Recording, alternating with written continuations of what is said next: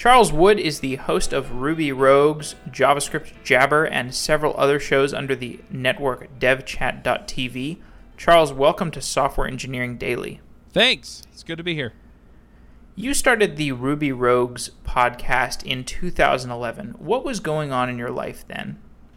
I had been freelance for about 8 or 9 months, and the short version of that story is that I'd been thinking for a while that it would be fun to do a panel discussion podcast, and James Edward Gray, who was also on that show, had the idea to do the same thing for Ruby. So we got together, we talked to some people we knew, we pulled together a panel, and we started the show, and that's kind of the way that was.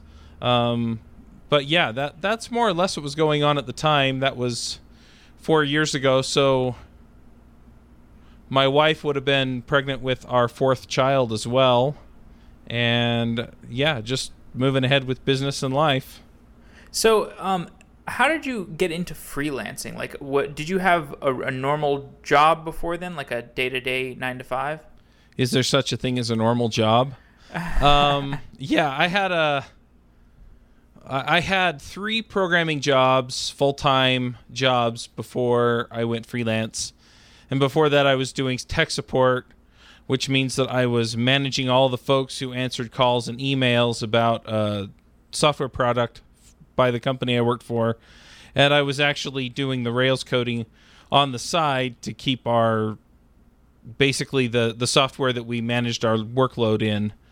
I was doing that, and it wasn't part of my job description, but they weren't paying for any software, so that's kind of the way it had to go.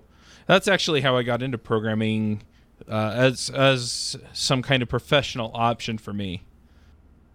Interesting. You converted to that from more support? Yeah, from product support manager.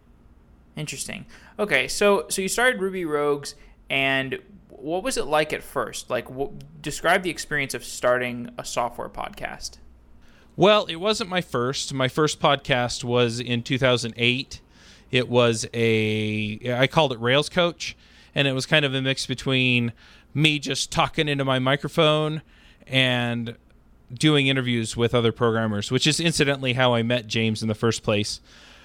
So starting that one was kind of daunting. The first episode, I just kind of talked about why I liked Rails. The second episode, I interviewed Greg Pollock. The 4th episode, I interviewed James Edward Gray, and I started connecting with people there. Starting Ruby Rogues was a little bit more routine because I'd done it before. I'd also done Teach Me to Code screencasts for a while. So I had all the equipment, and I was pretty well set up to run things. And we just got together and said, okay, who do we want to have on this? We both knew David Brady. We both knew he was a little bit crazy, so we invited him to be on Ruby Rogues. And I talked to Peter Cooper, and I said, hey, do you want to be on the show? Because I had made that contact while doing Rails Coach. And he said, I would like to, but I think you should get Aaron Patterson. So we picked up Aaron Patterson and Peter Cooper and had them both on the show. After about, I want to say like 10 episodes or so, both Peter and Aaron decided that they were too busy to continue with the show. And so Avdi and Josh joined the show pretty quick after that.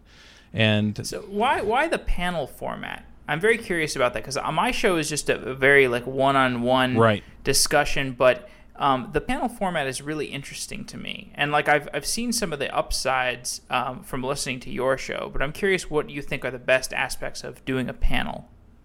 Well, I could tell you I've done interview shows, I've done the just one-person talking shows, and I've done the panel shows, and the trade-offs are more or less that if it's just you, then it's just you. So if you don't show up, if you're sick, if you're whatever, then you have to go make it up. The flip side is if it's just you, you can make it up whenever you want. You don't have to schedule with anyone else. Having a co-host is kind of the next best thing, where you get in, you talk, you can kind of play off of each other, you can get a little bit of a different personality on the call. The panel is kind of that times 3, 4, or 5, however many panelists you have. So you get a wider breadth of experience, you get a wider breadth of personalities, you can have people ask different questions from different points of view based on the projects and products that they've put out there. And it really pays off to kind of have this myriad points of view in there. Interesting. So Ruby Rogues, how popular was Ruby when you started the Ruby Rogues podcast? I don't know if I could put like a number on it. I know people like to say, "Oh, well, it was 10,000 popular then, and it's 8,000 popular now," or something. There was a large community. I think there's this perception too that Ruby has kind of declined in popularity. I think as a percentage of the market, that's true. I think in terms of the size of the community is larger today than it was then. It's just that we have more and more new people coming in, learning things like iOS and JavaScript, especially JavaScript. There are a lot of people coming in to learn JavaScript. And then people are also branching out and learning things like Go and Erlang and Elixir and some of these other more functional languages, Elm. And so we have this migration toward front-end technologies and things like that. But newer people are coming in through boot camps and stuff and joining the Ruby community. And so, I don't know that it's declined. I think it's a larger community, like I said, as opposed to anything else. The other thing to keep in mind, though, is that the Ruby community has always been and will probably always be a very polyglot community. They tend not to just, opt into whatever solution is just in Ruby.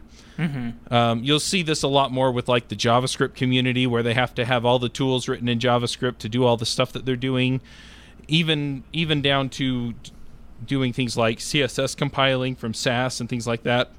Some people are actually working on converting that out of Ruby into JavaScript just because they want it in JavaScript. So it sounds like you actually don't have a preference on the monoglot versus the polyglot approach. I think having a polyglot approach is healthy because you see different ways to solve problems, and I think everybody should experiment some. But I'm not going to fault anyone for digging deep in the technology that they really enjoy or find solves their problems in a way that they like. Interesting. I would like to talk more about JavaScript because that will provide an interesting contrast to the Ruby world. You started JavaScript Jabber, I think, what year was that? 2012? 2011. 2011, okay. So you already had Ruby Rogues. No, it was 2012. It was January 2012. Okay. So you already had Ruby Rogues going. Why start another podcast? What happened was Jameson Dance, who's a local developer here in Utah, he came to me and he said, I want to start something like Ruby Rogues, except I want to do it on JavaScript. And so we started talking about all of the stuff that you have to do to start a podcast and started pulling stuff together. And I looked at him and I said, do you want me to do this? And he basically said, yeah, that'd be nice. And so we started another show. But since I'd already done it, since I had solved a lot of the problems involved that first year, it kind of made sense. Or that first, 8 months? I think there are 8 months between starting Ruby Rogues and JavaScript Jabber. How popular was JavaScript then? It was starting to gain popularity. A lot of people were using jQuery. A lot of people were finding like Scriptaculous or I'm trying to remember the other popular like animations libraries and things like that, jQuery UI. Those were all I feel like there was all this criticism around JavaScript, like even like back then. I think it's like starting to dissipate now, but there was like some weird criticism around it. There definitely was. I think most people were either frustrated that the browsers had different implementations of JavaScript, and so you could write JavaScript in one browser and have it not work in the other. I think at that point, though, jQuery had solved a lot of those problems, so it was much less of an issue, but at the same time, the browsers were also much more memory constrained and things like that. So you would wind up running into all of the boundaries and edges that were there. And if you wanted to try anything different or new, jQuery didn't always have something that would handle that for you. And so you had to solve those problems yourself. Today, it's much more fluid than that. The browsers have a much more, they're much more robust as far as memory consumption, memory usage, what they're capable of doing.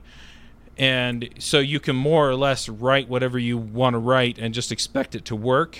And there are either jQuery implementations that'll work for you, or systems like AngularJS actually incorporate a slimmed down, trimmed down version of jQuery for just the components that they care about. Right. And so JavaScript since then has started to get gigantic. Why is JavaScript getting so big? Well, there are a lot of different reasons for that. One reason is that since the browsers have gained all of these capabilities, people have decided that they want applications that act a lot like desktop applications. And so doing things within the browser. Yes. So doing things on the front end makes a lot more sense. There's also a large movement to move a lot of your processing to the front end. That saves you server cycles and, in some cases, bandwidth. And so that makes a lot of sense, too. And then you also have JavaScript kind of moving into other spaces. So you have JavaScript in robotics and Internet of Things, which are very related because they're usually on the same devices. You also have JavaScript on the server now with Node.js. And finally, you have a myriad of options that you can go to write your JavaScript in other languages that are maybe a little more approachable or a little more idiomatic that you can then build to JavaScript, essentially, and it'll run in the browser and work well. So the workflows aren't as hard as they were 4 or 5 years ago. But these people who are choosing to write Internet of Things applications or whatever types of server-side applications in JavaScript instead of a language like Ruby, certainly, expanding the ecosystem for them to be able to write that stuff in JavaScript in the first place will create more JavaScript developers. But why are people choosing JavaScript as their server-side language of choice? I've heard several things. Some of them make a lot of sense to me, and some of them really don't. I'll start with one or two of the more popular ones that don't make a lot of sense to me. That is, if I learn JavaScript on the back end, I don't have to, I'm using the same language on the front end. The problem with that is that a lot of the concerns on the front end and the back end are going to be different. And the frameworks that you're going to use on the front end versus the back end are not the same. They don't work the same. They don't look the same. And so you only are able to share a small subset of your domain logic in both places. So I don't see it as huge a win as many people want it to be. That said, if somebody can solve that problem, I'll be delighted. Another reason is that they can learn by opening the console in their browser, and then they can just play with JavaScript there. I think that's an excellent reason to learn JavaScript. Mm-hmm. You don't have to go install any third-party anything. You just open up your browser and you go for it. The last reason that I hear, and this one makes a lot of sense to me as well, is that JavaScript on the server in Node.js is very event-driven, and many problems make a lot more sense if you think of them in terms of events and callbacks, or if people hate callbacks, events and promises, which are essentially more friendly callbacks, and you can work with them that way. And by working with them that way and dealing with the threading on those terms instead of the more procedural ways that you deal with it, like in Ruby frameworks like Rails or Sinatra or anything else, you wind up dealing with things just in a way that fits your problem better. And if that's what you're dealing with, that's what you want to do, that makes sense to you, that makes sense to me too. Okay, and so how does developing in one of these all JavaScript frameworks compare to developing on Rails? Like I remember developing on Rails, and one of the big hassles for me was just like the templating, like doing this communication between the Ruby side and the JavaScript side. Maybe this is exactly what you were referring to earlier, mm-hmm. where some people prefer the polyglot and some people don't like the polyglot, and maybe I fall into the latter category and I prefer my monoglot, but I don't know. Maybe you could contrast the two development experiences. Well, that's just it, and that's why I don't buy into the premise that having the single language really works out. Is because you have that same boundary. The difference is that if you have some domain logic on the back end that actually can be used in the front end for front end concerns, you can share that code. But the rest of it's all about managing request life cycles and things like that on the back end, and on the front end it's dealing with the DOM and then making the requests.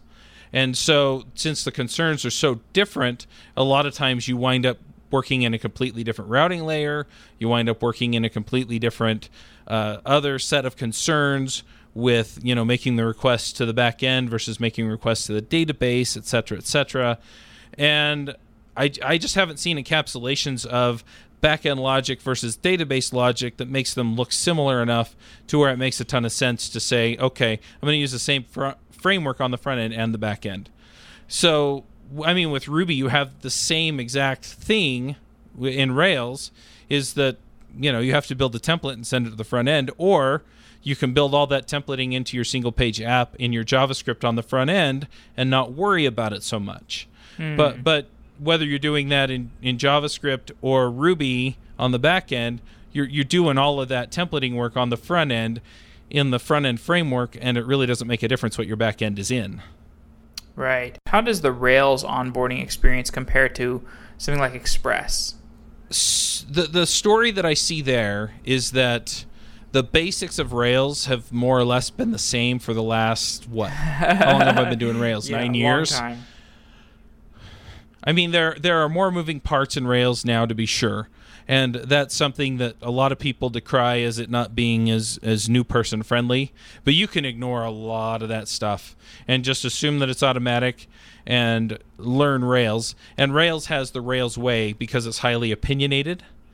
So working in an opinionated system versus working in an unopinionated system, and my experience with Express is that it is not, it's not as opinionated and not in the ways that take a lot of the decisions that I don't want to have to make as a new person who may not understand all of the concerns. It doesn't take all of that out of my hands, so I don't have to worry about it. So I think Rails is more new person friendly, but that's not to say in any way that they can't learn Express. It's just that there are fewer guardrails up in Express for new people, and so they have to learn to make a lot more of those decisions and figure out how to represent a lot more of the logic, where in Rails I find that it's solved a lot of that for you, and you just plug in a lot of the APIs that are already there.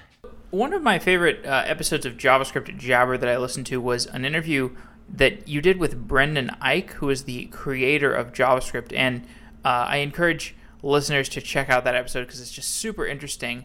I mean, there's all these stories in it about, you know, just a window into what the software world used to be like. You know, it takes you back to the old days of Netscape, and you get a sense of all these men in suits who are arguing over what direction to take JavaScript in, and like, do we call it JavaScript or do we call it ECMAScript or Mocha? And there's all these stories, like Bill Gates being a tyrant at Microsoft. Such a great throwback. So, I mean, what were your favorite parts about that interview and talking to Brendan Eich?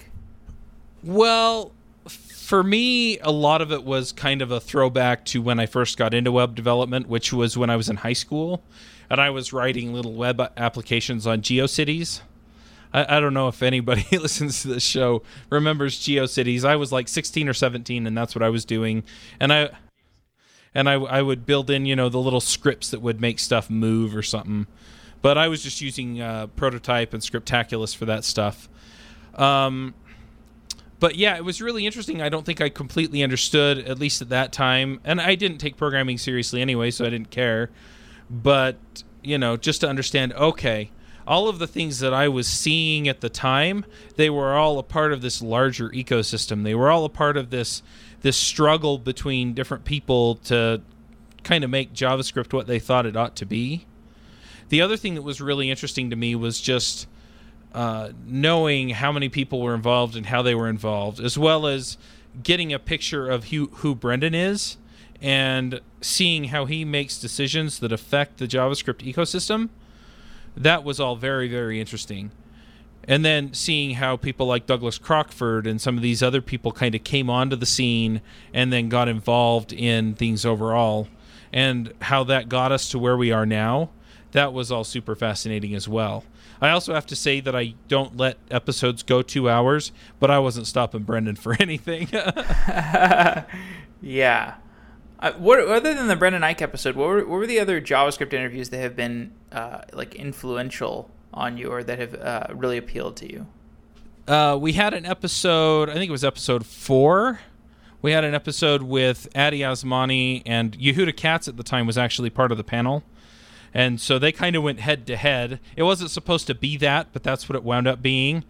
And for me, it was fascinating not to see Yehuda and Adi kind of go nuts saying, well, Backbone this and Ember that, But really what it was if you boiled it down, they were talking about trade-offs. They were talking about, okay, why would you put this kind of functionality into a framework? And since their philosophies were so different between the two, it was easy to see why something made sense for Ember but didn't for Backbone. Well, more specifically, what were they deliberating? I don't remember anymore. Okay. But the other thing that's been really interesting is as we've had some of the front-end framework teams come on. So we've had Dan Abramoff on 2 out of the last 3 or 4 episodes on JavaScript Jabber as we record this that have been published anyway. Yeah. And that's been really interesting to see how problems are thought about in React. We've also had a handful of episodes with the Angular core team and to see how they approach problems. We have had Tom Dale and Yehuda Katz on at different times and to see how they look at things with Ember. We also had, I'm trying to remember his name. I think his handle is Substack. Okay. I mean, let's talk more about the React versus Angular stuff, because I think that's one of the most interesting stories to recently come out of the JavaScript community, and you've kind of had a front row seat to the JavaScript community. What do you see as the narrative arc between this movement from Angular being the front end framework of choice to React being the front end framework of choice? So I also want to just point out that I don't know that React has necessarily overtaken Angular as the most popular framework, nor do I think it really matters. Sure. A lot of people are talking about, well, everybody's moving to React. Everybody's talking about React because things are happening over there. Well, I mean, just as an aside, I mean, the way I look at the concession is like Angular is changing its engineering model to literally look more like React. Yes, in some ways it is. I honestly think that's healthy. They're looking at other ecosystems and they're saying that works really well. How can we do that makes sense for the people who want to use our framework? And I really like that. As far as the people saying, well, I don't want to wait for Angular 2, so I want to use React, or I want to use Angular because it's this, that, or the other. I really like the way they divvy things up with directives and components. I think either way will work for 80-90% of the things. Okay, so maybe I've drank too much of the Kool-Aid. I mean, what are the trade-offs between Angular and React? So React at this point, one thing is that it has the one-way data flow in React, and that is extremely fast. It's extremely efficient. It's very, very efficient actually for your resources on the machine you're running it on. And it allows you to break up your application into components, which is really, really nice. And so you can then think about your view and your template in terms of these different components, and you can work with them that way. And in Angular 1, you can kind of do that, but there is some bleed over sometimes between controllers and services and directives.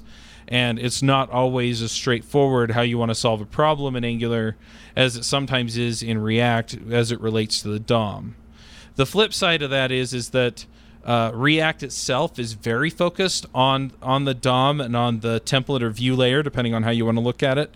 And Angular is a more holistic approach, but there are other things that you can plug in, Flux, Redux, etc., where you can get those other pieces into the React ecosystem and get all of the niceties of that one-way data flow.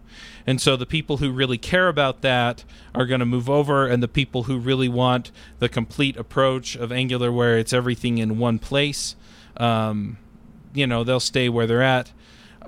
And yeah, I think both approaches are good and healthy, and I honestly am excited to see what they can do to kind of I don't want to use like the word competition, but the ways that they can inspire the other to give us a more healthy and better ecosystem. Sure. Yeah. I mean, I think competition maybe is the word for it. Well, maybe not. I don't know. Yeah, it's interesting to see. I mean, you have 2 shows about JavaScript. You have JavaScript Jabber. You also have Adventures in Angular. So you have a show that's about Angular. When did the Angular community get big enough to necessitate an entire podcast? And is React getting there? I think React is getting there. I actually have a show that somebody is starting on devchat.tv. It's in the works right now, about React Native, of all things. Oh, awesome. So that'll be starting up here within the next few weeks, and there will be 3 or 4 episodes when it launches. So I think it's there. Honestly, if you have more than a few hundred people that will go and listen to the show, then there's enough audience. So as far as measuring whether or not it's time to start a podcast there, yeah, that's enough. And then even then, it depends on what you want out of it. So if you're looking to make hundreds of thousands of dollars out of it, then you probably need hundreds of thousands of people listening to it. But if you're just trying to add something to the community and have these conversations, and maybe find a few sponsors, a few hundred people's plenty. But as far as Adventures in Angular goes, Merritt Christensen and Joe Eames came to me and said, "Dude, we want to do a podcast about Angular." And I said, "I don't have time." And they came back a month or 2 later and they said, "Dude, how do we start a podcast on Angular?" I said, "Fine." Because by then I'd gotten into it and I was like, "All right, let's do it." So we started it up. It's been going for about a year. That said, yeah, the React podcast, I think there's plenty of space out there for it. I think there are a few people already talking about it on podcasts. And yeah, if you can get some momentum when it's small and then build when it's big, then sure. But yeah, just keep in mind that if you're in it to make money, I don't know that it's in there enough to sustain somebody on just one podcast. But if you're in it because you care about the community, you care about the technology, you want to help people understand it, then by all means, go for it. Interesting. So, you've probably looked at this. What do you think is the future of Facebook's developer tools and libraries? React Native is a super exciting project, for example. I don't know if I qualified to speculate on that. They're doing really interesting things now. They have really interesting things, I'm sure, coming down the pipeline. I think it depends on what they need and what they think will pay off. But I've also seen large companies like Facebook create a technology, foster the community, and then decide that they'd be better off letting the community take it over and making it completely open source and not even managing the core team. I've seen other technologies where a company builds it up, fosters the community, it gets fairly large, and they continue to push it along and help it along and build tools for it, etc., etc. I don't know what Facebook's going to do. Honestly, I feel like React will be what we need it to be anyway, because it seems to be fairly community-driven at this point. So, I don't know. I'm not going to speculate on what Facebook's going to do. I think it'll go wherever they need it to. And the nice thing is right now it's backed by a big company that's going to pay people to work on it, and it's open and available to everybody. And so we're all benefiting from that, just from having a more healthy web ecosystem. And it's the same for Angular, right? Because Google sponsors Angular. So both of those contribute to a more healthy and robust internet ecosystem, and that's good for everybody who works in the space or uses the internet. And I think Facebook and Google both recognize that as the web grows, so do they. And so I think for no other reason than that, at least right now, they're supporting their own sustainability. They'll continue to support those projects, but you never know. Yeah, well, and speaking of these large sets of tools, let's talk about something slightly different. What do you think of Meteor? I think it's a cool system. Again, it's one of those... I keep telling people that like front-end and back-end shared JavaScript is a pipe dream. I think Meteor is actually a really good example of that, because even their front-end and back-end don't work exactly the same. But they have made some incredible and very interesting innovations in their stack. Yeah. With their use of... my mind just went blank. WebSockets.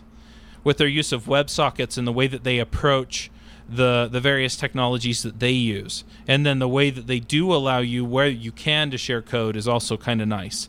But again, you don't wind up sharing a lot of code. The other thing that's really interesting about Meteor is, yes, they have their back end, and yes, they have their front end, which are legitimately two different frameworks, but you can use those on other stacks. And that's also really interesting from the standpoint of, okay, well, I want to use maybe the Meteor backend and an adapter onto the Angular front end. We actually did an episode on that on Adventures in Angular. Or where I listened to that one. Or where you might want to pull in, something the other way and provide some WebSockets and implement their protocol over the WebSocket so that you can support a front end that does some of the things that Meteor does. The other thing that's really interesting about Meteor and other systems like it, Ruby has a framework kind of like it called Volt, and they back onto MongoDB. They do a lot of the same things, and because they're using WebSockets, you kind of get the real-time update awesomeness that you would want out of that. Where in a lot of other systems like Rails, it's less difficult with Node, but where you have to kind of build all that stuff yourself on these other platforms. Yeah. When you hear the phrase JavaScript is the new bytecode, what does it make you think? I think somebody is trying to capitalize on an idea that is both popular and not entirely correct. So what I mean by that is, when I think bytecode, you have to understand I'm a computer engineering major. That's what I studied in college. And so when I think bytecode, I'm thinking like ones and zeros that get pulled into a register and, munged around over the buses on your chip. That said, I don't... Okay, so there are a couple of things that make me not want to buy into this. But let me start with the reasons why people are saying this. So you have all kinds of transpiled languages that compile down to JavaScript. The first reason and that's what they're saying. So JavaScript is the new bytecode of the web, right? Because you write in Dart, you write in CoffeeScript, you write in TypeScript, and it all compiles down to ES5 right now. Hopefully we'll get some browsers that natively support ES6 in the future, and then it'll compile down to those engines. However, first off, the ECMAScript standard is changing, right? So it's never gonna consistently compile down to the same language. It's going to compile down to ES5 until we get new browsers that'll let it compile down to ES6. And then, another year later, we'll be compiling to ES 2017 or whatever that is, right? In 2018, 2019.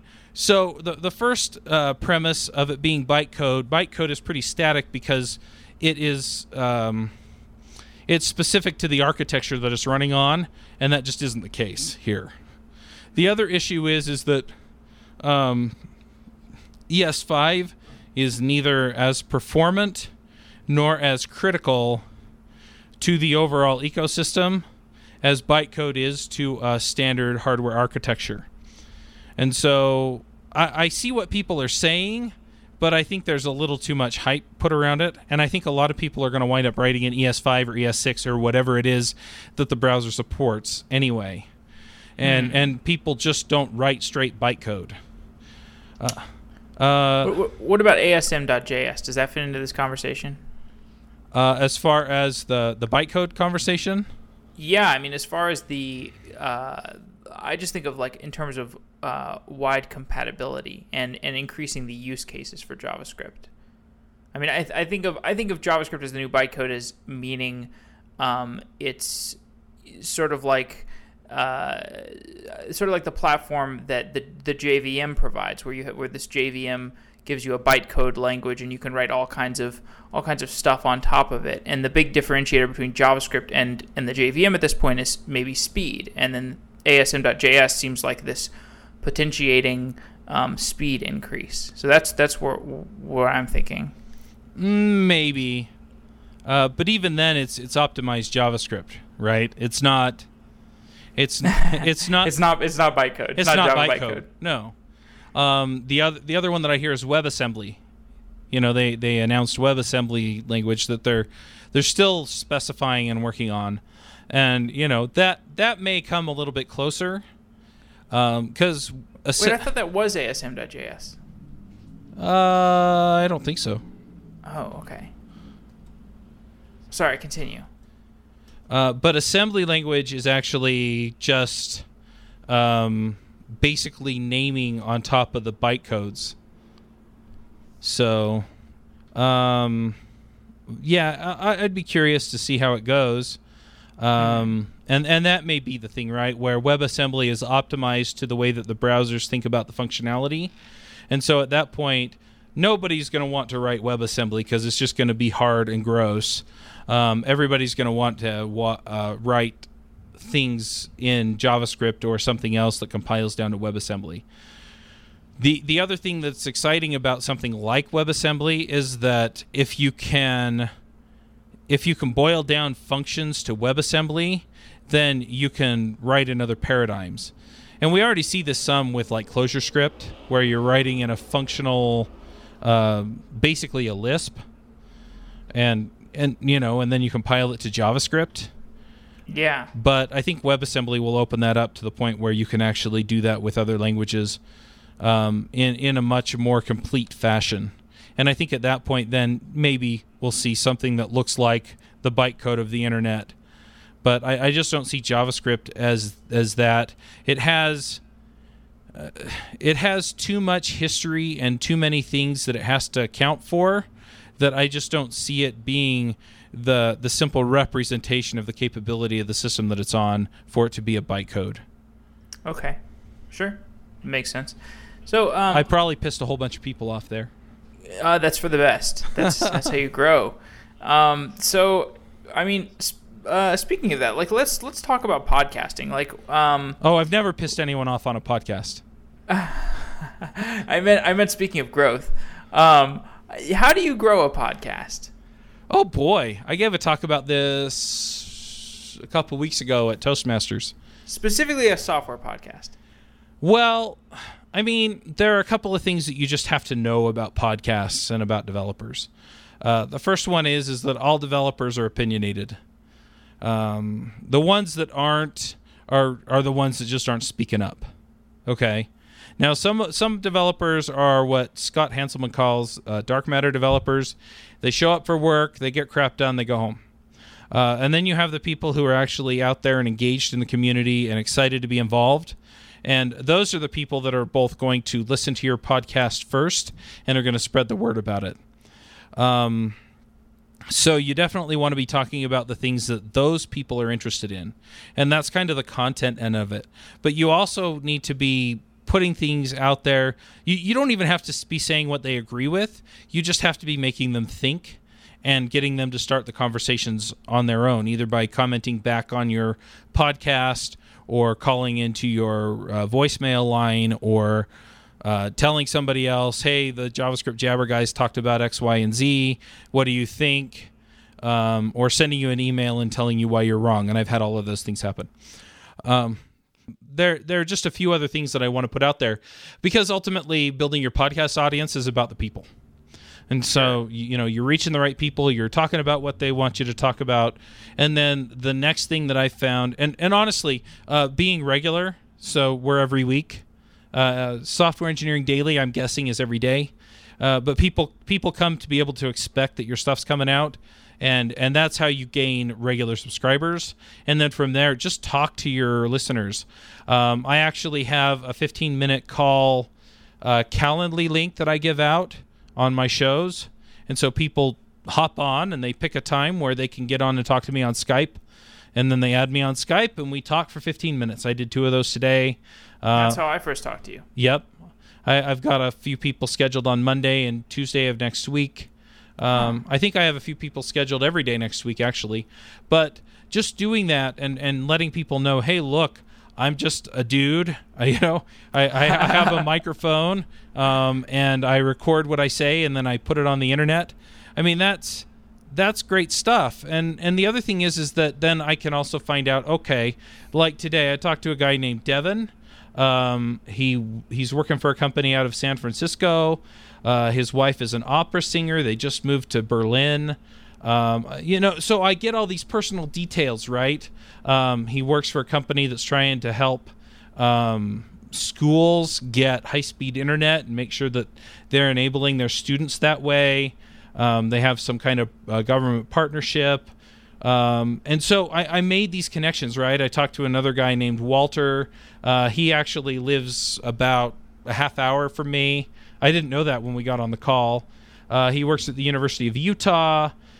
He's working on a PHP-backed system, and he's kind of picking up some front-end JavaScript and finding opportunities there. And we're probably going to get lunch here within the next few weeks. So all of this to say, go out and talk to the people that are listening to your show, find out what they're about, and then while I'm planning the next episodes of the show, I'm like, this would probably be really helpful in an education space. So Walter might be really interested in this, or I know that some of the folks that I've talked to, and this is something that comes right out of one of our most popular episodes that we did recently was episode 180 of JavaScript Jabber, where we talked about getting a job. And man, people were going nuts. Oh my gosh, this is exactly what I needed. I've been looking for something like this. Who knew? Blah, blah, blah, blah, blah, right? And, it was just Amy and I talking about our experiences with finding jobs and the things that people could do to short circuit the process. But man, people got really excited. Well, I wouldn't have known that was a big deal, except I had talked to people for 15 minutes over and over and over again. And I knew, I'm getting ready to finish my boot camp, and I want to know what I can do to find a job, or I'm really worried, or the last cohort of the boot camp had trouble finding jobs. And so I knew it was an issue. And so why not put that content out there where a whole bunch of people can get it? And I had people recommending it to their friends. I had them recommending it to people that were in boot camps, thinking about boot camps. I had them recommending it to people who were between jobs, who'd been working in the industry for 10 years. And it makes a difference in people's lives too, and that pays off. And I love hearing that. It's like I had a kid come out from he moved to Utah from Alaska. And he got up. We had talked for about a half hour, and I had to run off to another appointment. So I'm piling trash on my tray so I can go dump it and take off out of the restaurant. And he stops me, and I shook his hand when I got there, and I shook his hand because I was leaving. And he stops me, and he goes, wait. And I'm like, what? I'm like, is there something in my teeth? He's like, he kind of got a little choked up, and he looks at me, and he goes, you changed my life. And I'm sitting there thinking that these shows are about code. I mean, sure, we talk about careers and life and this and that and the other, but he's telling me that our 1 hour or hour and a half gab fest about code changed his life. And he's like, yeah, I would listen to your podcast while I was cleaning carpets in Alaska. Wow. And I decided I had thought about getting into development, so I started listening to JavaScript Jabber, and it convinced me that I could do it and that I was going to make a career change. Wow. And so he made a career change. He looked around where he was in Alaska and said, there's not really a tech community here for me to learn from, so he moved to Utah. And that's an incredible story. I mean that's the kind of thing, right? I mean that's the kind of difference that I hope to be able to make, but that I hadn't really even thought about. But ultimately, I know these people, and by knowing these people, then I can serve these people, and that's how I grow my show now. One thing I think is so interesting about doing this software journalism is I think we're really getting a front row seat to this really titanic shift of people moving from job X to software engineering. Yeah. It's crazy. There's so many people who are shifting jobs. Like how big? I mean, you mentioned. I was going to talk about this at the beginning. You mentioned that you feel like the Ruby community has just grown.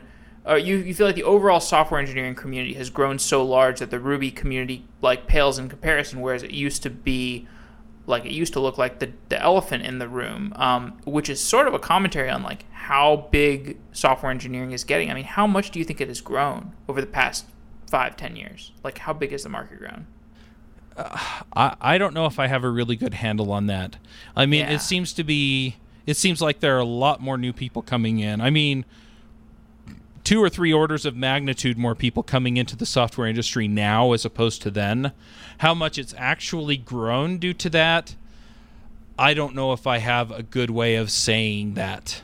I can tell you that in a lot of ways, the things that we're seeing now, that's also just an augmentation of what we were seeing before, and is a result of some of the movements that we have in the programming community now. So, for example, when I worked at BYU, this was before I was doing that tech support job. I worked in IT at BYU, which is the university here in Utah County. And, it's not the university. I'm going to get yelled at now by my neighbors. It's the university that's been around in Utah County the longest, and it is the largest. It's run by the Mormon Church.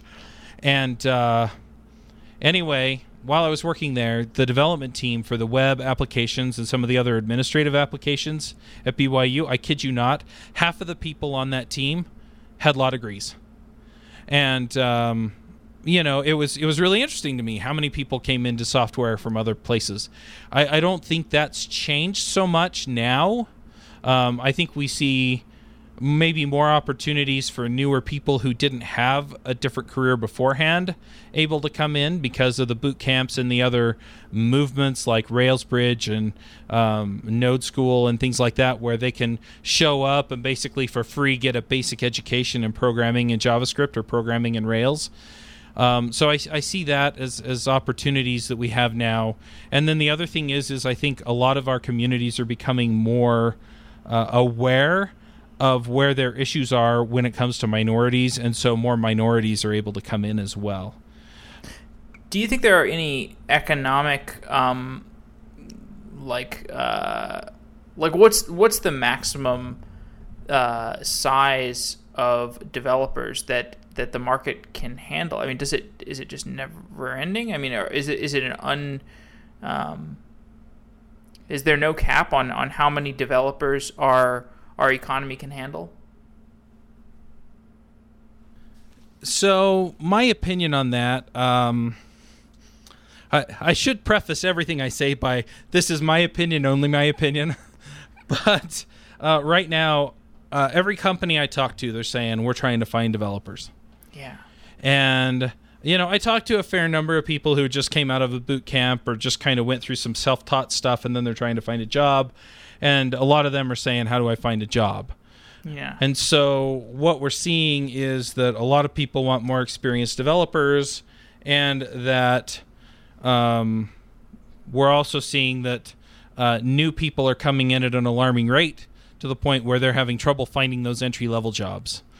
I honestly think that's just going to keep going the way it's going.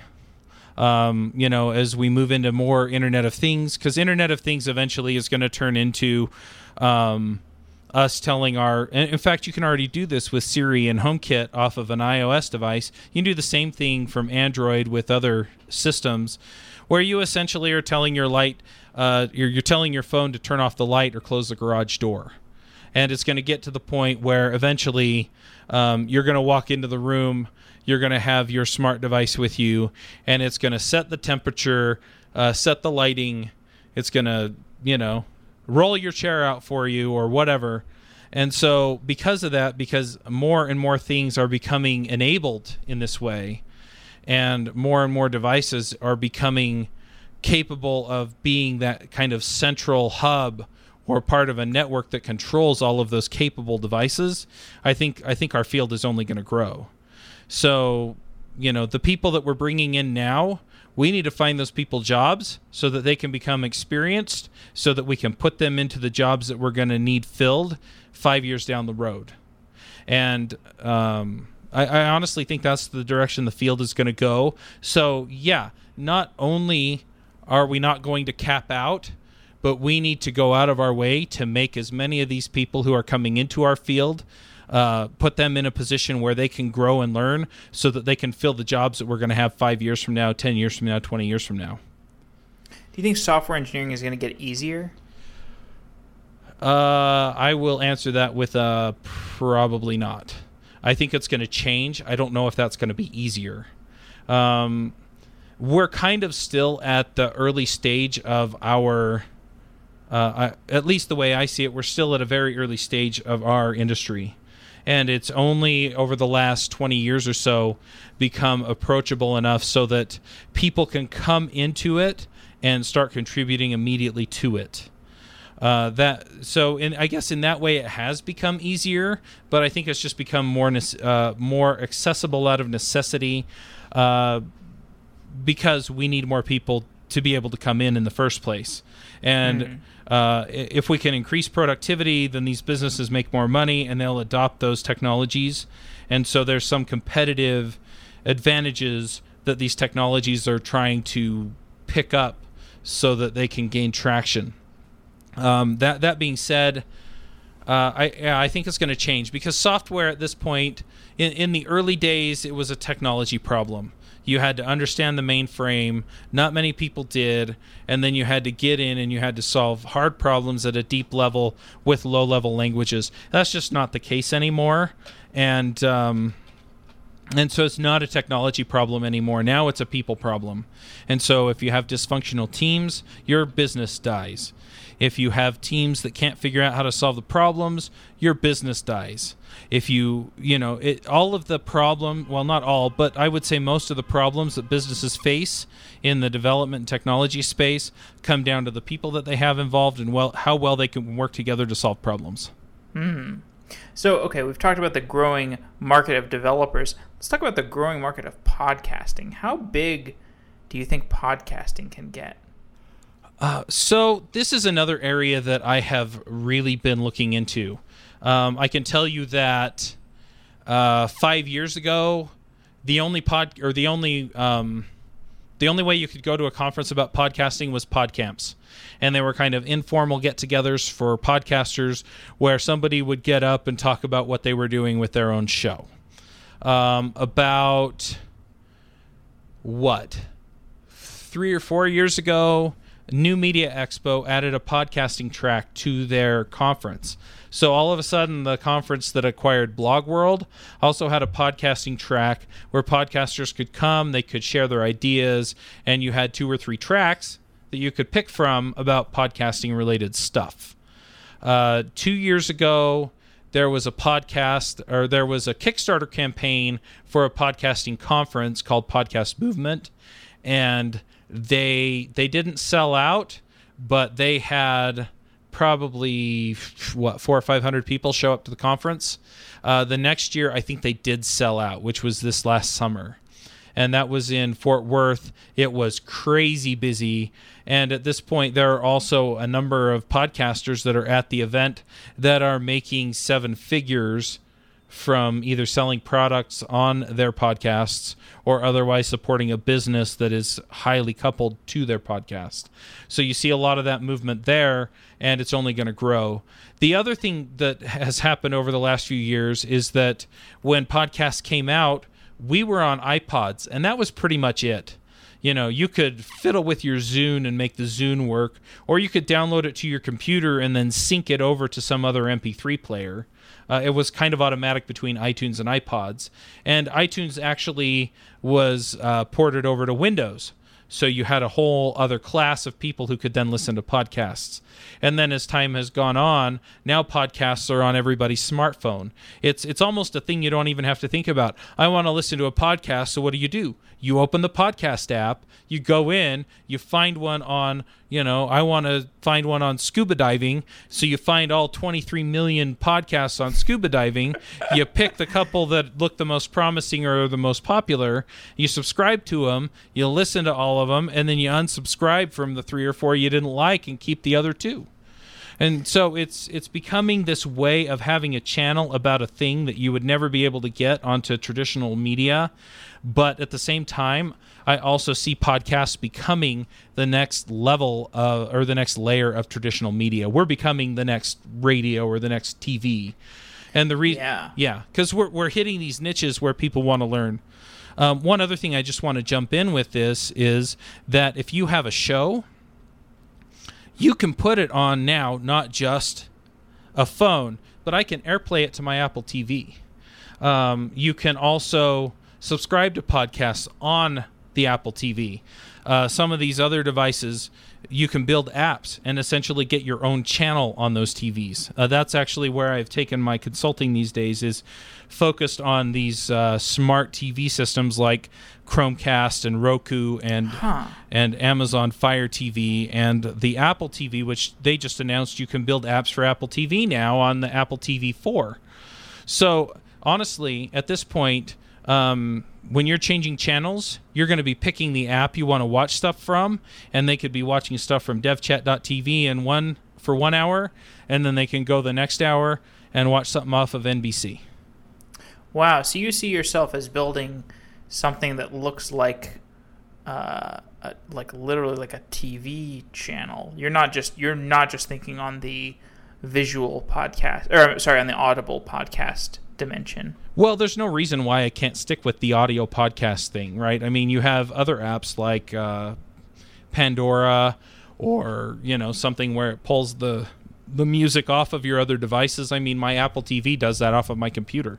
Sure. It'll pull music out of my library, or it'll pull music out of the cloud because I have it in the cloud. Amazon supports the same kind of thing, right? Because you can store songs up there. And so, if I'm doing the dishes and I have a TV in the kitchen, there's no reason why I'm not going to play the podcast on my TV as opposed to have it in my pocket and put headphones on. I mean, it's way more convenient to just turn the TV on, and then I don't have to wear anything on my head or worry about my, where my phone is related to the water that might be splashing on the counter. Right. The other thing is that systems like Amazon Echo already play podcasts. So you say, Echo or Alexa, I'm going to screw people up now if they have an Echo and they're listening to this out loud, but you can say, Alexa, play Ruby Rogues. And guess what? Ruby Rogues is in Stitcher.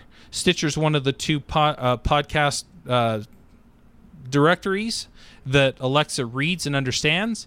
So it'll go to Stitcher, it'll download the Ruby Rogues episode and start streaming it. Oh, that's so cool. So it's gonna become much more mainstream, and the thing is because it's going to become more ubiquitous, you're going to be able to reach more and more audience of people who are interested in the topics you're in, and there are going to be more and different varied ways that you can actually get in then and interact with it.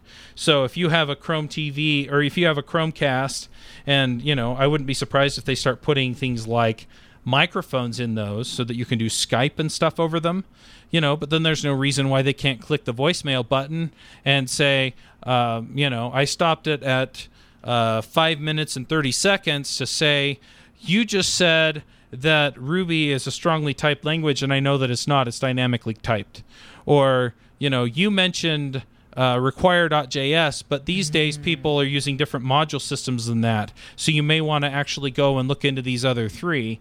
And then I get a voicemail back, or I get a comment where it's transcribed, or any number of other things. There might be a button on there to tweet it. And so somebody goes in and they get a tweet up that says, I'm watching JavaScript Jabber number 183 on my Chromecast. And and then it tweets it out with a hashtag that I've chosen out of my app or out of whatever system they're in, and then they can modify that with their remote, which is a pain in the neck, but they can do that, and then they can hit tweet and they can interact right there. The other thing I see with these TVs is that with the Apple TV in particular, a lot of people have been theorizing that you're going to be able to use your phone as a game paddle. And so, why wouldn't you be able then to have your iPhone 5 or iPhone 6 or 6 Plus or 6S Plus or whatever, and you're sitting there in front of your TV and you're listening to a Ruby Rogues episode, and you pull out your phone and it says, hey, I recognize that there's a Chromecast here and that you're watching something or listening to something, and then it gives you a bunch of options on there. So then I can actually type a comment or type a message and have it sent back to the content producer. Wow. So you have a real serious vision about where this stuff is going. It's super interesting talking to you. I mean, do you think we'll need to move beyond this like RSS feed driven nature of podcasting? I think it'll always remain the reasonable minimum. I mean, there's no reason to move away from it. It works. It's a standard that people can easily figure out. It only gets complicated when you start adding tags for like iTunes and stuff, and even then that's not bad. So no, I don't think we're going to move away from RSS feeds. I just think there might be other alternatives if you want to be on these other systems. So for example, in order to have those levels of interaction, you're going to have APIs for those. And so they may be third-party services that you sign up for, and then, the app is just configured to know where those are. It may actually pull those endpoints out of your RSS feed. I mean, who knows? If iTunes can make it so you can add fields to RSS, then these other services can as well. And then it's just a matter of whether or not the app recognizes and understands those tags. But then if you want to run it off of an API, I mean, why not? I mean, essentially that's what the RSS is. It's a single endpoint API that gives you a list of episodes and other media. It's true. I guess when you look at it that way, it's just the MVP of whatever else you could want to build off of it. Right. And so the RSS is read-only, and there's that. But, there's any number of ways that you can extend an API and then say, app, we're following this protocol. So, hit these endpoints with these kinds of requests, and it'll go through as this kind of interaction. Sure. Well, Charles, it's been really interesting talking to you. This hour flew by. I hope you will come back on in the future. There's so much stuff that I would have also liked to talk to you about. But thanks for coming on to Software Engineering Daily, and I will continue to listen to your fleet of programming podcasts, which are excellent. Yeah, no problem.